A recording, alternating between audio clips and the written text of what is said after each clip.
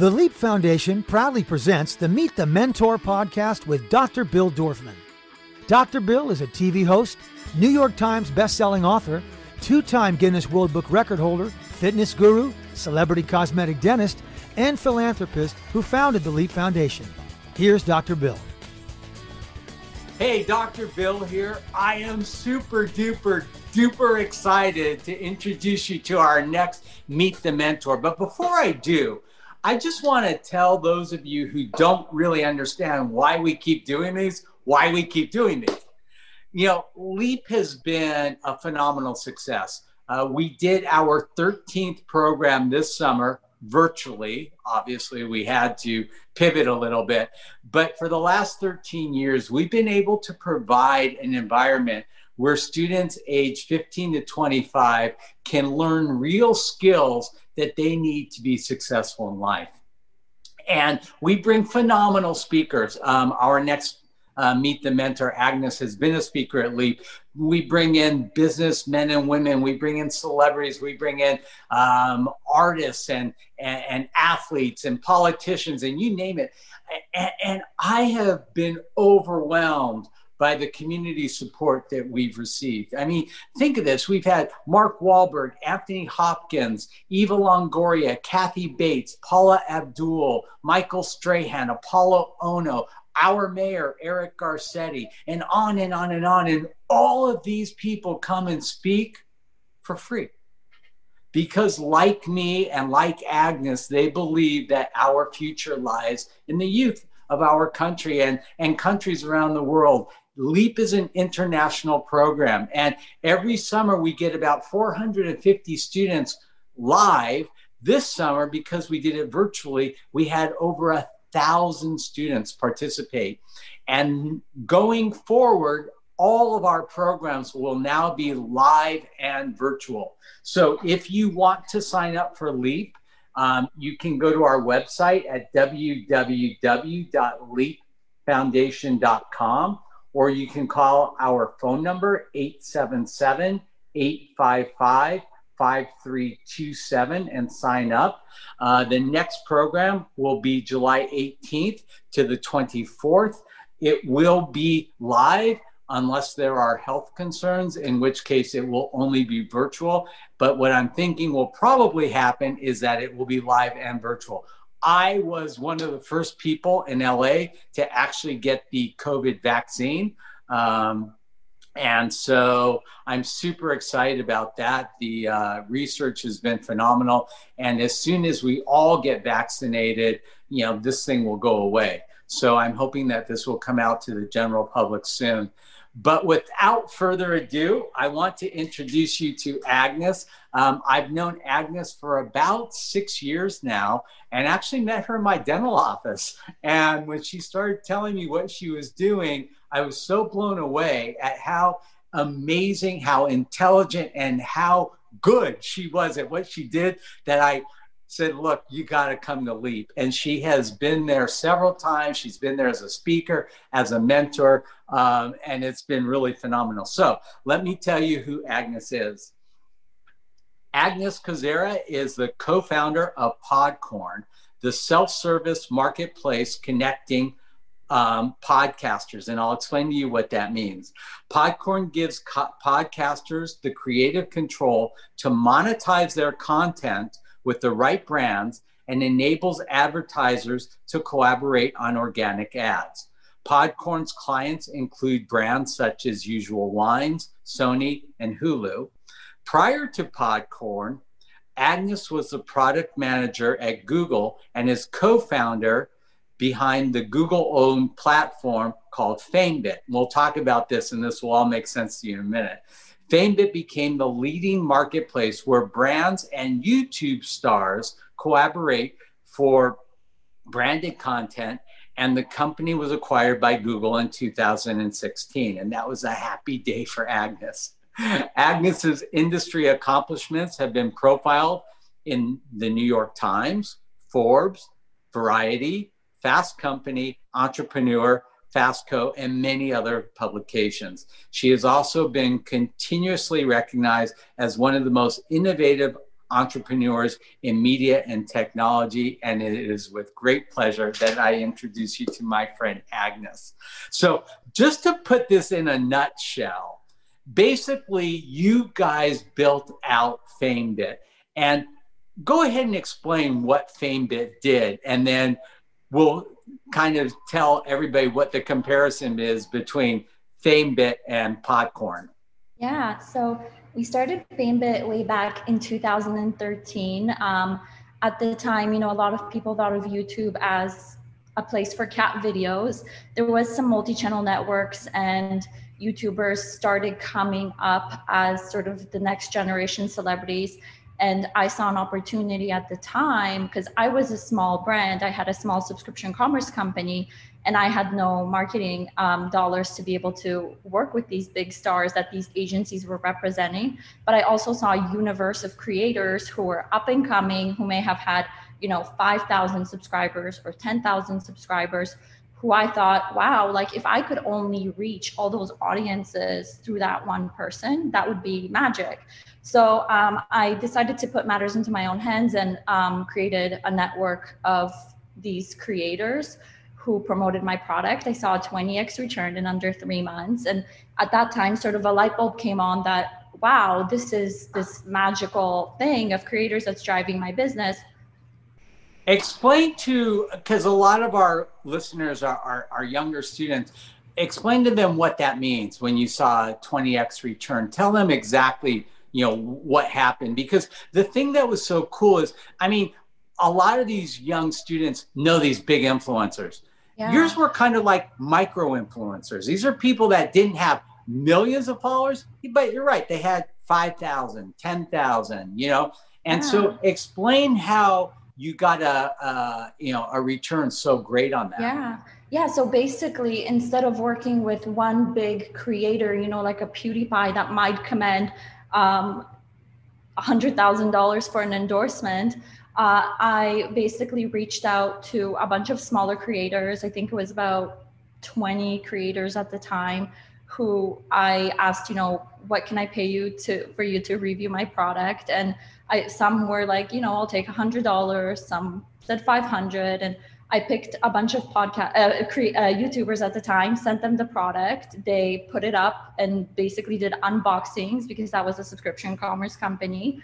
And out of all those, I ended up getting a lot of sales. And that to me was magic. It basically showed that you don't need to put all your eggs in one basket with one major creator. It's really about finding a lot of voices, and in this case, podcasters, to tell your brand story. And because they have engaged audiences that I, as a brand, did not have. And if I put out, a standard commercial for my product, maybe that would resonate, but not really. But an endorsement from a YouTuber, that's sort of like a promotion from a trusted friend.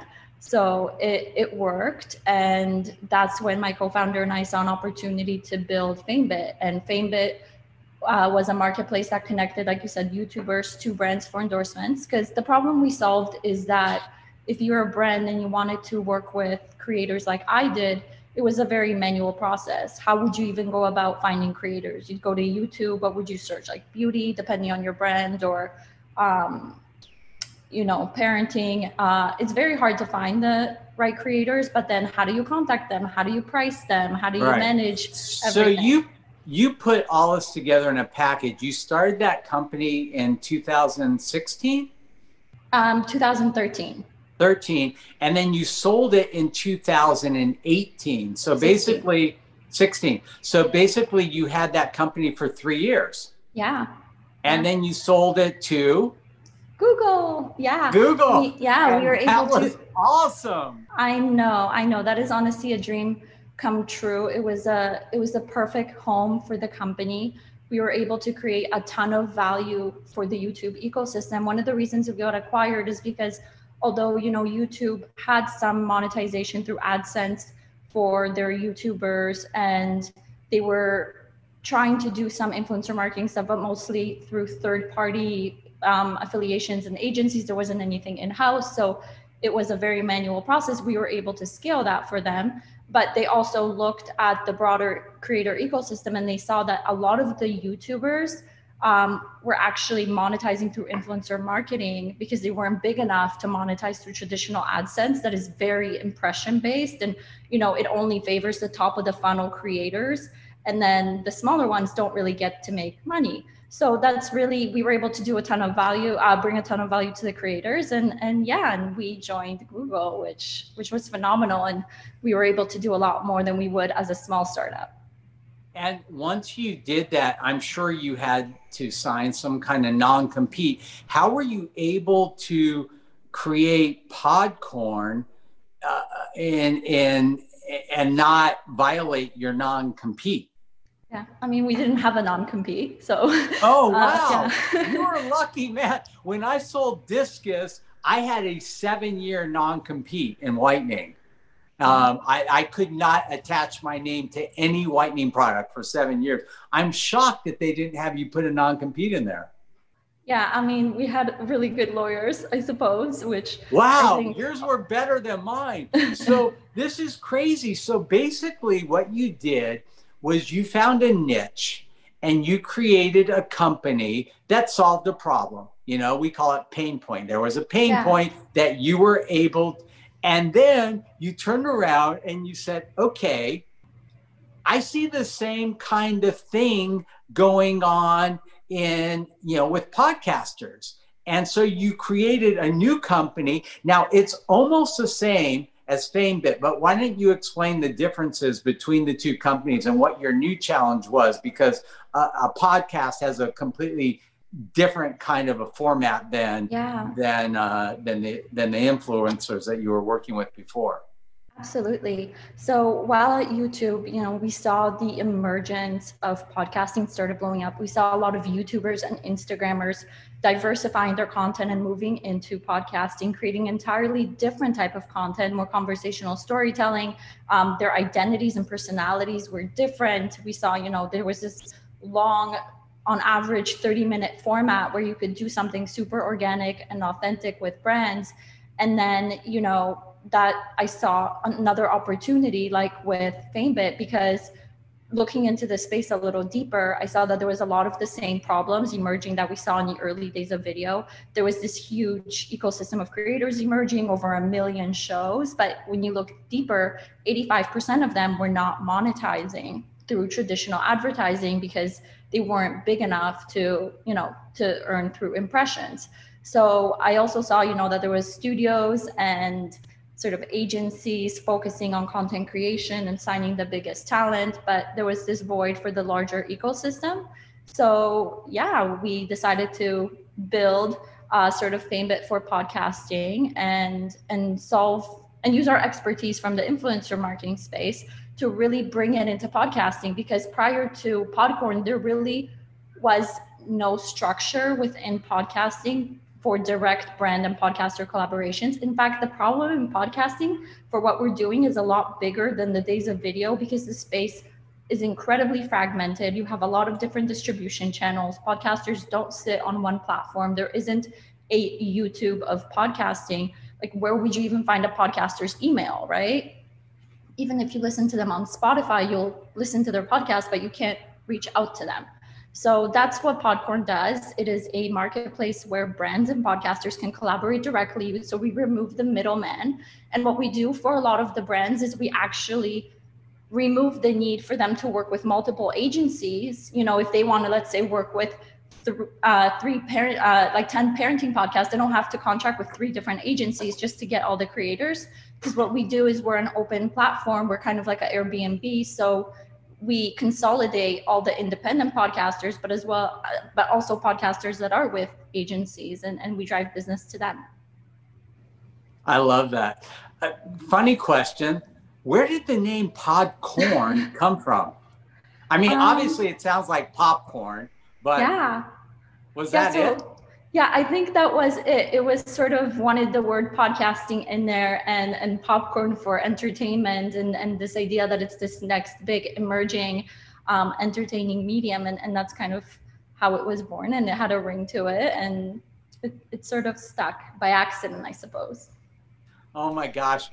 I have to tell you a quick popcorn story because every time I hear the word popcorn, I think of this. So when my kids were little, I used to, take them to all of these like Disney cartoon movies and stuff. And usually I was working like 20 hours a day at the time. I was so exhausted. I would literally go to these movies, sit down with the kids, they'd watch the movie and I'd fall asleep, right? So I'm at this movie and I halfway through it, I kind of woke up and all of my kids are eating popcorn. I didn't buy popcorn. And I said, where did you guys get your popcorn? They're like, oh, Dad, it's free. It was just on the floor here. Somebody had left like a bucket of popcorn. I was mortified. My kids are eating this popcorn. That is terrifying. Oh, gosh. Oh, I didn't tell the mom. Okay, so one of the things I love about doing these Meet the Mentors is, and I think this is a real point of differentiation with my podcast and some of the others, is I really want students to be able to walk away with some solid like pearls. And, I want you to go back to the beginning, FameBit. Mm-hmm. You had this great idea. You decided you were going to build this company. Can you kind of take us through the steps that you had to do? And I mean, like in as much detail, like, the first thing you're going to do when you start to form a company is you're going to come up with a name. Okay, now you have this name, FameBit. The first thing you need to do is trademark that and lock that up. You want to get the domain. You want to just kind of go through some of those steps so that students that are listening that may have an idea for a comparable kind of company or any company will kind of have a sense for what they really need to do to, get off and running.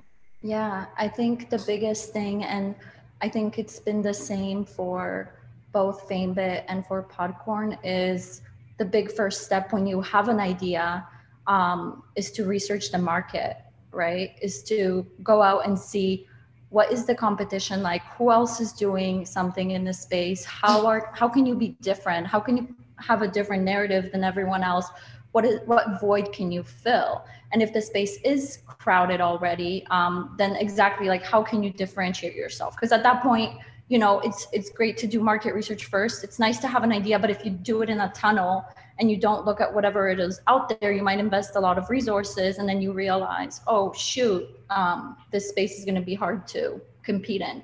So and one of the things that we did with my company, Discus, is the old let's build a better mousetrap. There are mousetraps, but if you can build the best mousetrap, you've got a business, right? Absolutely. Yeah. And after you realize, I can do something different and unique here, I think the best thing to do next is figure out what is the minimum thing that you have to do in order to get to users or customers. So whether it's, talking to them, cold emailing customers, and seeing if there's a need for your product or getting people to say yes to you, to working together. I think at the beginning stages, before you even have a product, you want to figure out how to do things that might not necessarily scale, but for you to get some data, whether it is, whether you're going to have product market fit, whether there's an actual need, and whether people are going to buy this. And I think that's the thing we did with both even Podcorn and FameBit, is that we cold emailed influencers and podcasters. And we said, like, how are you monetizing right now? Do you have this problem? And we basically surveyed a lot of people. Same with brands. Even, before Podcorn was built, we got contracts with brands, like testing budgets, something small, even like $5,000 to start with, just to prove it out. And, I would do the legwork of going out and getting the creators to say yes, and I would manage the campaign from start to finish, something that the product would eventually do.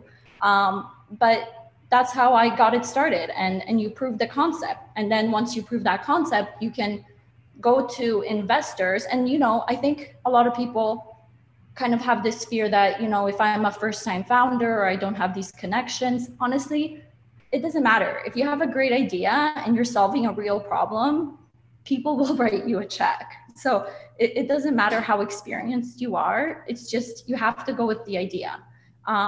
So yeah, I think those things are critical to getting money. So once you've established a brand, you have an idea for a business, you do a little bit of market research, and now you're like, I know you had a co-founder and you worked with him. Yeah. Now you guys are like, okay, we've got a business. Now what? How do you start? Yeah, so you build out the product, you hire a team. I think a big part of hiring a team is hiring people that you want to be friends with. I think, a lot of stuff that I learned along the way is you need to, people are the most important thing in the company. So you need to hire people that you're going to want to work with. And if you have a gut feeling that someone's a little bit off or something's a little bit weird, then you need to act on it really early, because company culture is everything. When you're, a 3 or 4 or 5 person team, having wrong people is critical, because every person counts. So I think really investing in figuring out, what is your skill set? What is it that you are good at? I think at the beginning, when you start a company, you're going to have to wear many hats, and you're going to have to be uncomfortable learning a lot of things, from whether it's marketing and figuring out what is the narrative, what is our go-to market strategy for launch? Are we going to hire a PR firm, or who is our customer? You want to figure out who are you going to speak to with your narrative. I think building the narrative is very important prior to launch. So figuring out, maybe you're good at that, but maybe you might be not good at the operations and the finance side of things. So maybe you look for a co-founder that has that aspect, or you look for a technical co-founder. In my case, I didn't have a technical background. I had more of an actual legal background, but then I learned everything else. And I think that's the other important thing, is that you don't need to be good at startups. There is no startup school.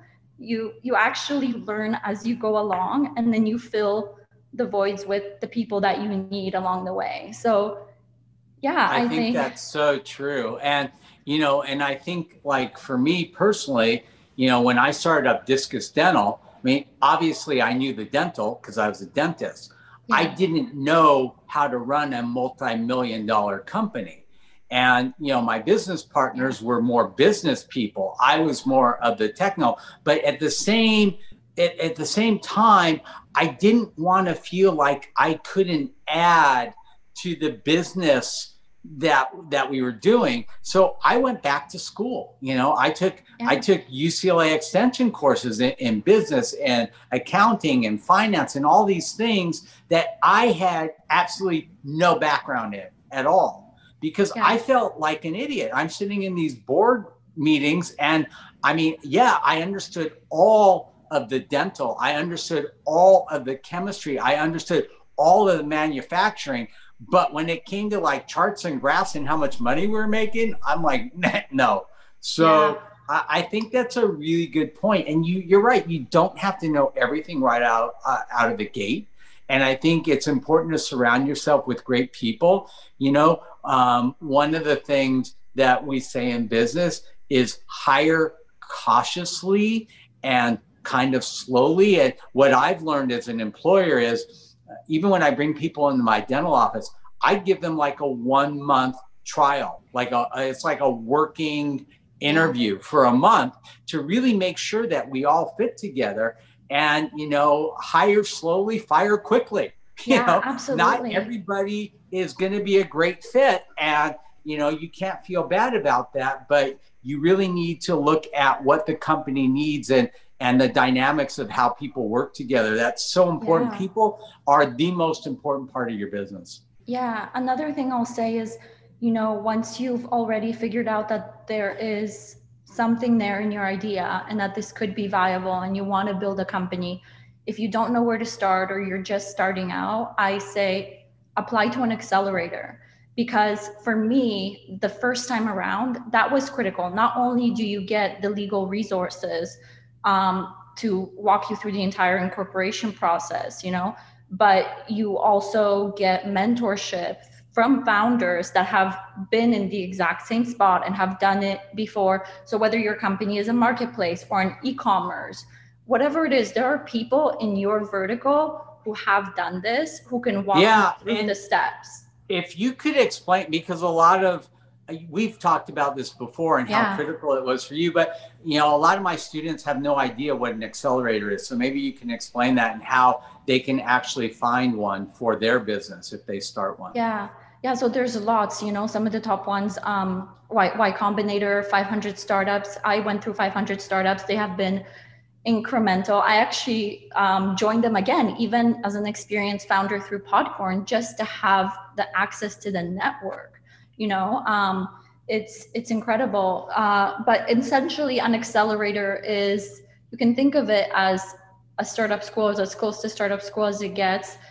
It's a several month program that you join, and they basically walk you through the cycle of your company depending on where you are. I think there's, people sometimes join pre-product before they have a product. Some people join when they have a product, but they need marketing help. So there's companies in different stages, but you go through several months of development there with people who, have office hours, and you can go in and ask questions. So whatever it is that you're struggling with, whether it's like how to get users because not enough people are using your product, or how to market it, or how to find engineers, they'll be able to connect you to the right resources. So you go through these several months. They have speakers weekly or sometimes daily from different industries or different areas that talk about like finance. They teach you accounting. So they teach you a lot of the things that you actually need to do in every day to operate a startup.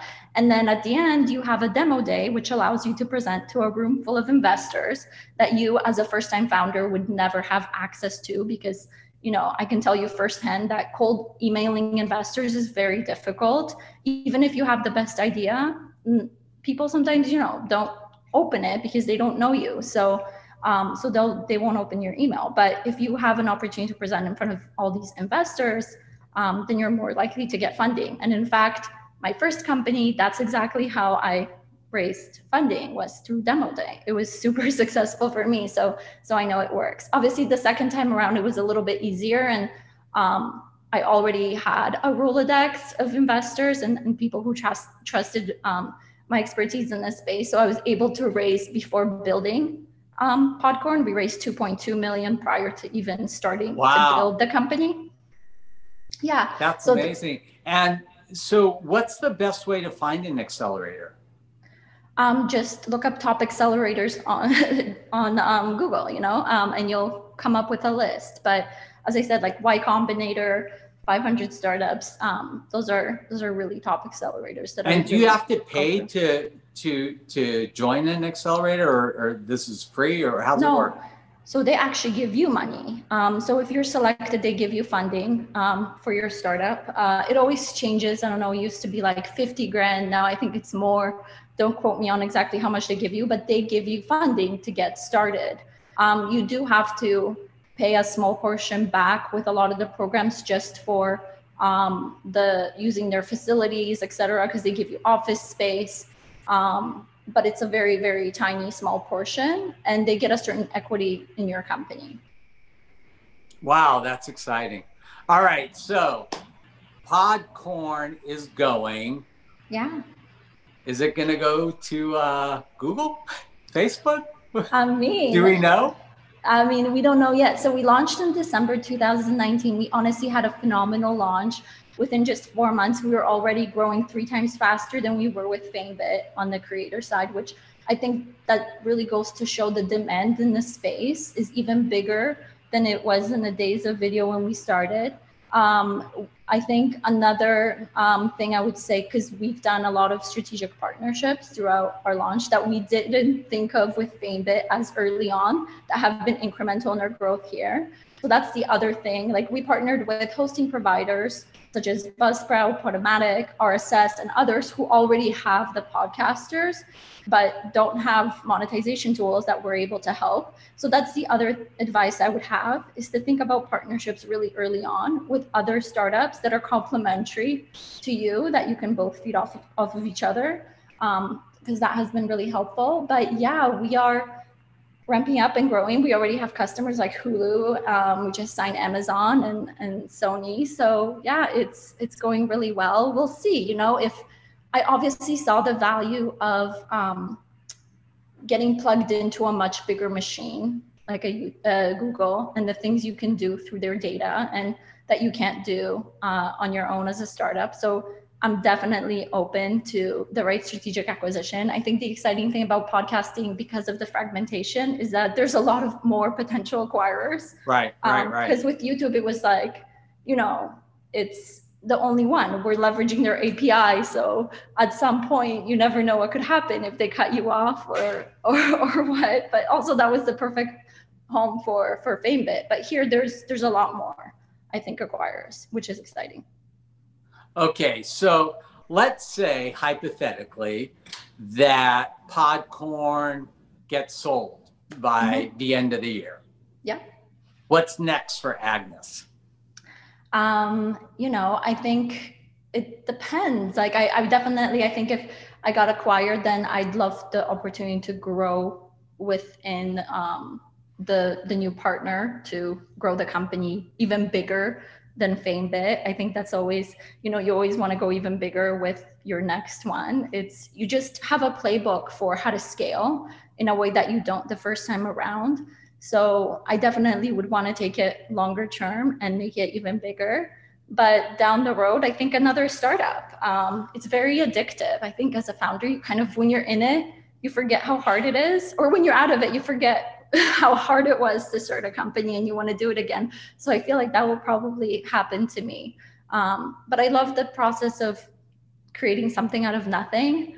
And that's very special to me. And I think you can only do that with starting companies. So I definitely see myself doing it again. All right. Well, when we go offline, I have 2 ideas for you. I'm going to run by you. Oh my gosh. Yay. Awesome. Pretty cool. Can't wait. All right, Agnes, thank you. I love that you are so immersed in this. I love that you give back. My new mantra is learn so you can earn and then return. And you have fulfilled that. And coming and speaking at LEAP and sharing your knowledge and your passion and all that with my students is something that I really hold near and dear to my heart, and I can't thank you enough for that. And I look forward to many more years of that. I love watching you become so incredibly more and more successful. And with that, Dr. Bill, over and out. Thank you. It's been a pleasure. To learn more about the LEAP Foundation, go to leapfoundation.com or find us on Facebook at facebook.com/LEAP Foundation or on Instagram at LEAP Foundation. Listen to the Meet the Mentor podcast with Dr. Bill Dorfman on Apple Podcasts, Google Podcasts, Spotify, Stitcher, or wherever you listen to your favorite podcast.